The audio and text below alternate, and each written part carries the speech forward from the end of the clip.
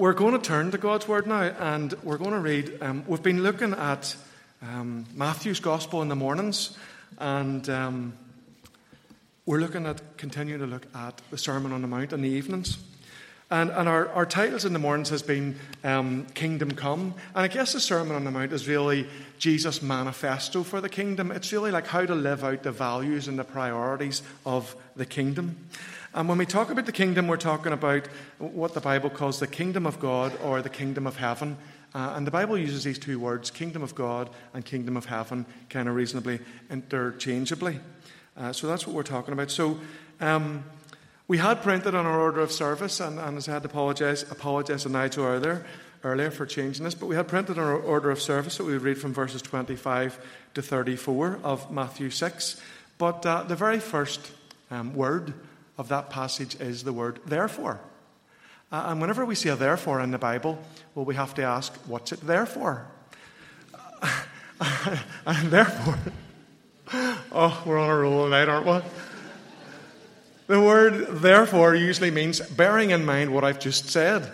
So tonight we're therefore going to read from verse 19. So we're reading from verse 19 of Matthew's Gospel, Matthew 6, reading from verse 19 and from page 971. So Jesus is teaching his disciples, and he says this: "Do not store up for yourselves treasures on earth, where moth and rust destroy, and where thieves break in and steal. But store up for yourselves treasures in heaven, where moth and rust do not destroy, and where thieves do not break in and steal. For where your treasure is, there your heart will be also. The eye is the lamp of the body. If your eyes are good, your whole body will be full of light. But if your eyes are bad, your whole body will be full of darkness. If then the light within you is darkness, how great is that darkness? No one can serve two masters. Either he will hate the one and love the other, or he will be devoted to the one and despise the other. You cannot serve both God and money. Therefore, I tell you, do not worry about your life, about what you will eat or drink, or about your body, what you will wear. Is not life more important than food, and the body more important than clothes? Look at the birds of the air. They do not sow or reap or store away in barns, and yet your heavenly Father feeds them. Are you not much more valuable than they? Who of you by worrying can add a single hour to his life? And why do you worry about clothes? See how the lilies of the field grow. They do not labor or spin. Yet I tell you that not even Solomon in all his splendor was dressed like one of these. If that is how God clothes the grass of the field, which is here today and tomorrow is thrown into the fire, will he not much more clothe you, O you of little faith? So do not worry, saying, what shall we eat, or what shall we drink, or what shall we wear? For the pagans run after all these things, and your heavenly Father knows that you need them. But seek first his kingdom and his righteousness, and all these things will be given to you as well. Therefore do not worry about tomorrow, for tomorrow will worry about itself. Each day has enough trouble of its own." Amen. Well, the story is told of an exasperated husband who once asked his wife, "Love, why are you always worrying when it doesn't do any good?" And she says, "Oh yes, but it does do good because 95% of the things that I worry about don't happen." Well, that's one way of looking at it, isn't it? That's one way of looking at it. But I guess we are all inclined to worry at least a little bit about something from time to time, aren't we? And I'm no exception to the rule. I suppose there's a spectrum, isn't there? At one end, there's thinking things through reasonably as we should. And then there's the other end of just like having an anxiety attack. And then somewhere along the way, there's the fine line, isn't there, of crossing over into worrying about things. But I think we probably can all agree that we do indeed live in stressful times in a stressful world. A little online research during the week quickly informed me that for all of the advances in our modern world, people are losing more sleep at night worrying about something or other than ever before. More people are off work with stress than ever. And more people are suffering from anxiety attacks than ever. And there's now this whole industry out there, isn't there, that's supposedly trying to help us to live more worry-free lives. There are more people in counselling, more people receiving therapy than ever before, more people on medication being prescribed for these conditions than ever before. And the trend is steadily rising. According to some of the more recent annual data available from the NHS, prescriptions for almost 65 million items of antidepressants were dispensed in England in 2016. And that was an all-time high. And it was nearly 4 million more than the previous year. Now, don't get me wrong, because all of these treatments can be helpful. And any of us may need to avail of them at some time in our lives. But these figures do show and reflect something of the levels of anxiety and stress and worry that we encounter in our society and in our lives. And may I also suggest how badly we need to listen to what Jesus has to say here in Matthew 6. You see, we can think of many reasons and many excuses in our lives to worry about things. We worry about our relationships and our health, our children, our aging parents, our education, and then our employment. And well, you can add in there your own list. But 3 times in this passage, 3 times Jesus commands us, do not worry. It's a prohibition, and it's aimed squarely at us, his people. But it's easier said than done, isn't it? It's easier said than done. And how often have you been feeling stressed out and someone has just said to you, don't worry. You just want to throttle them, don't you? I once seen a little fridge magnet and it said on it something like this. It was, if you're not having a nervous breakdown, then you don't understand the situation. But these words in Matthew 6, they're not from somebody who doesn't understand our situation. These words, they're not just some platitude from some unsympathetic guy who has it all sorted and just telling us to pull ourselves together. No, these words, you see, spring from a life that is rooted where it should be. You see, to get what follows the therefore of verse 25, we need to get what precedes the therefore of verse 25. Because a worry-free life is possible only in a life that is rooted in verses 19 to 24 of our reading. And a life rooted in these things, in these verses, acknowledges 3 things. Firstly, we see in verses 19 to 21, our treasure is in heaven. Our treasure is in heaven. Jesus says, do not store up for yourselves treasures on earth. You see, if we are living for any other kingdom than the kingdom of heaven, then that kingdom that David Maclay reminded us this morning is worth giving up everything for. If we are living for any other kingdom or storing up our treasures in any other kingdom than heaven, then, well, of course we'll be worried. We'll be worried because our treasures here in this temporary, fleeting world won't last. No, they'll be eaten by rust and moth, or stolen away by thieves, or lost in redundancy, or a stock market crash, or whatever. You see, if our financial investments, or our employment, or our stuff, if these are our treasures, then we'll be bound to worry about these things, especially in these days of political and economic uncertainty. So Jesus says, don't store up your treasure on earth, store up your treasures in heaven. We see the second thing in verses 22 to 24. Our focus is on the kingdom of heaven. Jesus says the eye is the lamp of the body. If your eyes are good, your whole body will be full of light. This is about what we are looking at, what we are looking for. What is our vision? What is our focus on? You see, as Christians, our focus is on God's kingdom, the kingdom of heaven. As believers in the Lord Jesus, we have our faces set like flint towards the New Jerusalem. Our focus is on that place. And we can have a spiritual squint. We can be kind of looking at one place and looking at another place. We can have divided loyalties, divided hearts. But if we have a spiritual squint and we're an eye on somewhere else, and we'll have a problem, of course we will, because no matter what or where that other thing is, that other place is, it won't last. It isn't dependable. Our treasure is in heaven. Our focus is on the kingdom of heaven. And thirdly, verse 24, our master is the King of heaven. You see, Jesus says no one can serve two masters. No one can serve two masters. You cannot serve both God and money. If money or materialism is our master, then of course we'll be worried. Because we'll never have enough of it. We'll always want more. I read of one American lottery winner. He won over $300 million on the lottery. And you know what? He's still doing the lottery. And he's still using the same numbers. Because he still wants more. If money is our thing, then we will never have enough. It won't matter how much we have, we'll still want more.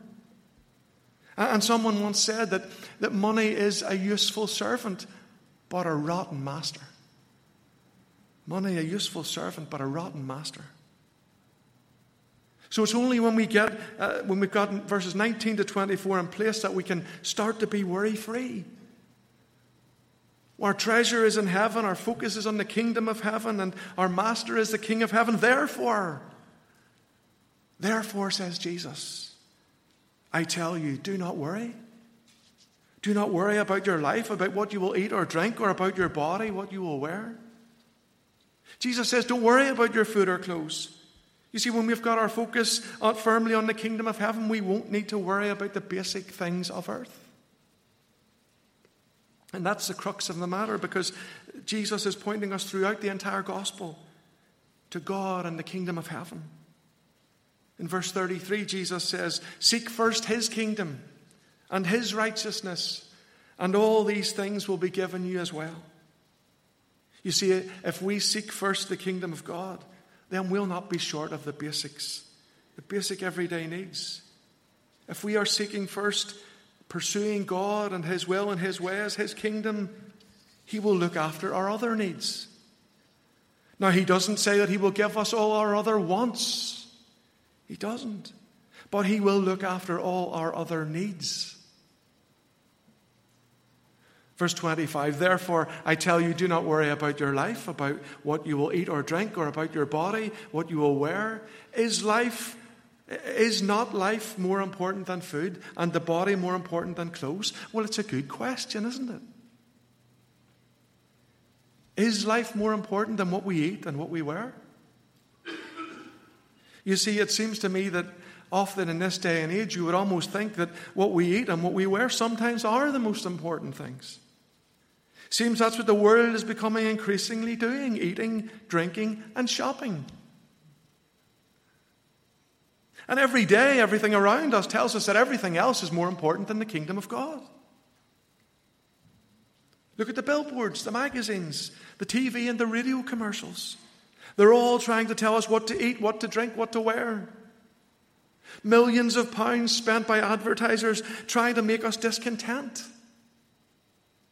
Trying to get us to chase after these other things. Trying, in fact, to get us to worry about these other things. So every day we do well to remind ourselves of the answer to Jesus' question. Yes, there is more to life than that. If you're a Christian, then, folks, every day we need to get our perspective right. And if you're not yet a Christian, then Jesus asks you this question tonight. Is there not more to life than food and clothes?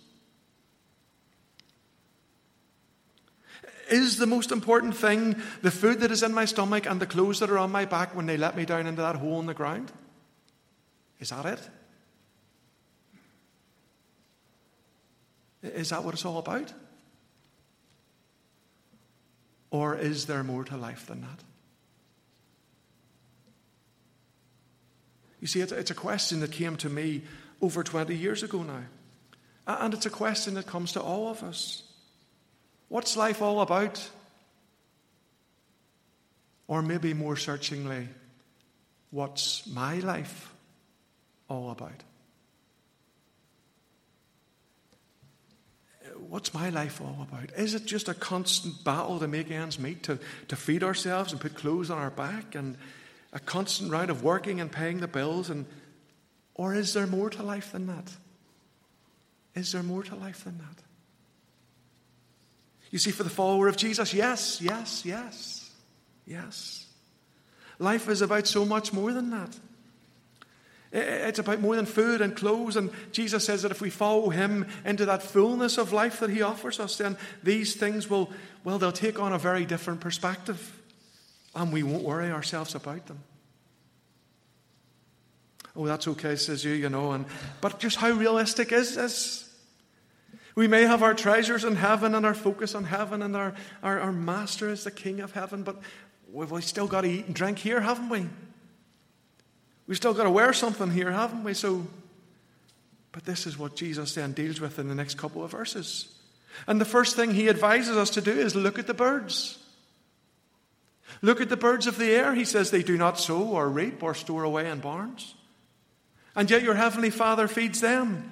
Are you not much more valuable than they?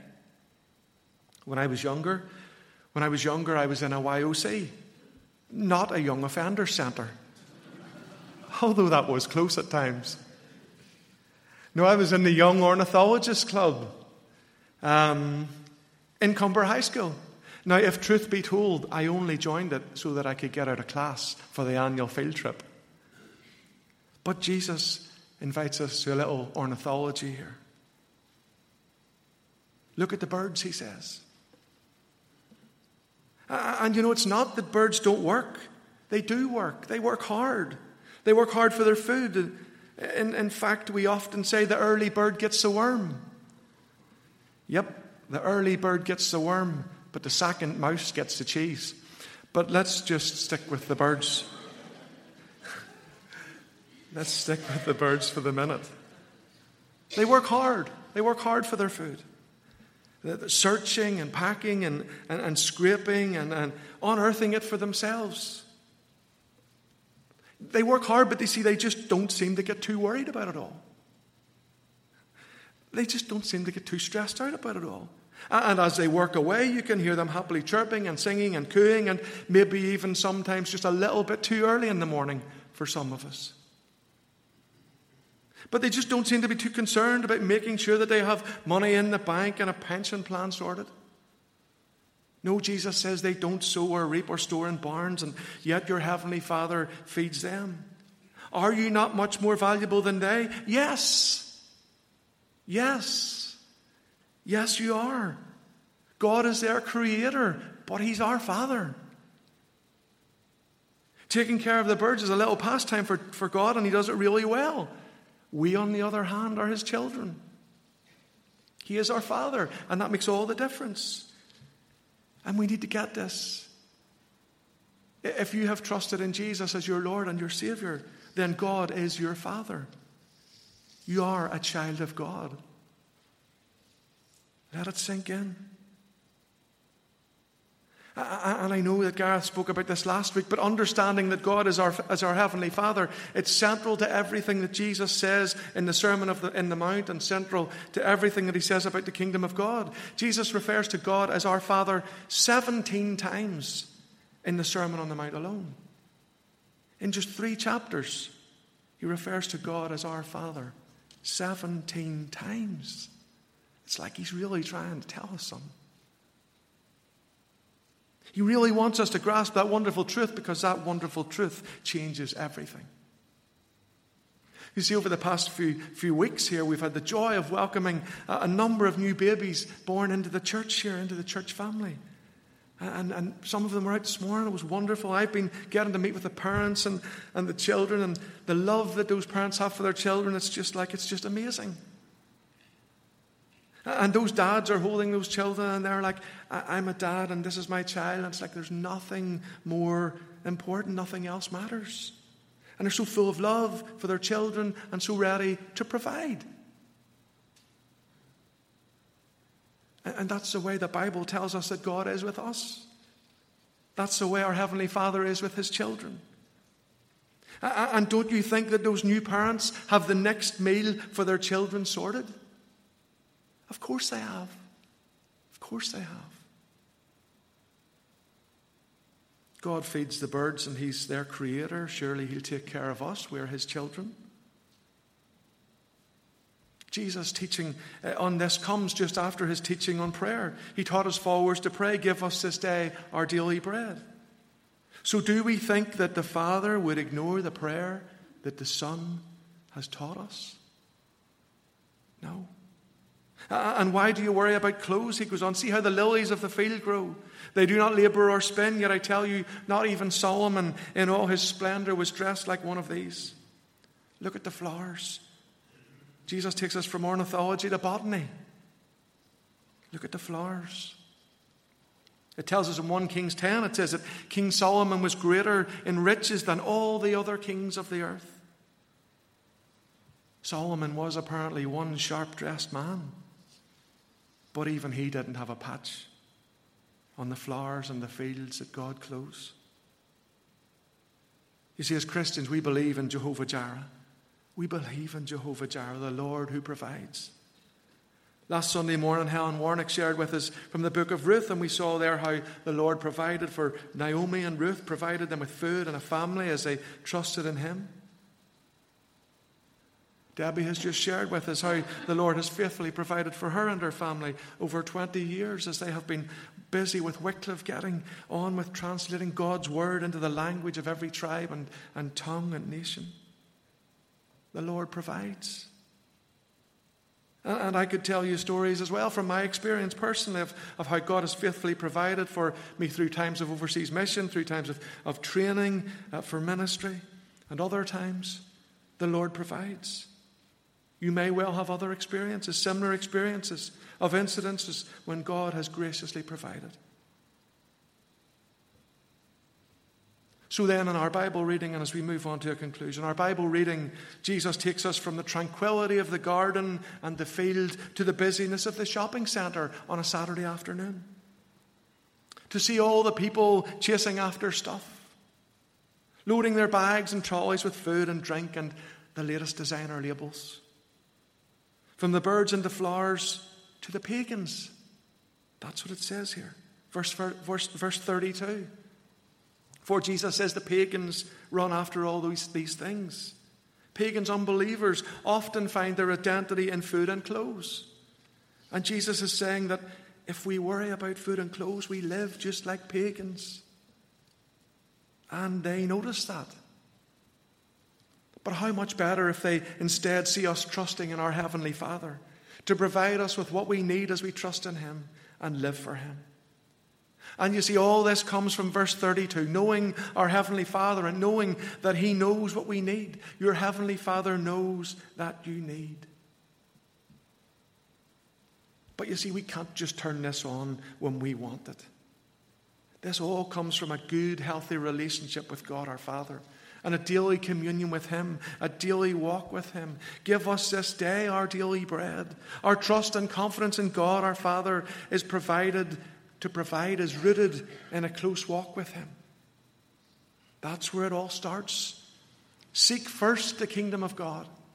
Seek first His kingdom and His righteousness, and all these things will be given to you as well. That's where it all starts. So are we daily, every morning? Are we first thing in prayer and Bible study and praise, seeking first God's kingdom? Seeking first Him and His will and His way? Because if we seek first His kingdom, He will give us everything else we need to live for Him. When we make our decisions, when the decisions of our lives are driven by our desire to seek first the kingdom of God, when our focus is on Him and His kingdom, when we let Him rule and reign in our lives, over our decisions, over our lives, we can know that we are at the center of His will. And we can rest assured that He will know our need and provide for us. So just as I finish, what's our bottom line for this evening? What does our Father want us to take with us out into the week ahead? Well, I believe that it's this. As God's children, our treasure is in heaven. Our focus is on the kingdom of heaven. Our Master is the King of heaven. Therefore, says Jesus, I tell you, do not worry. Your heavenly Father knows what you need. Seek first his kingdom and his righteousness, and all these things will be given to you as well. Shall we pray? Let's pray together.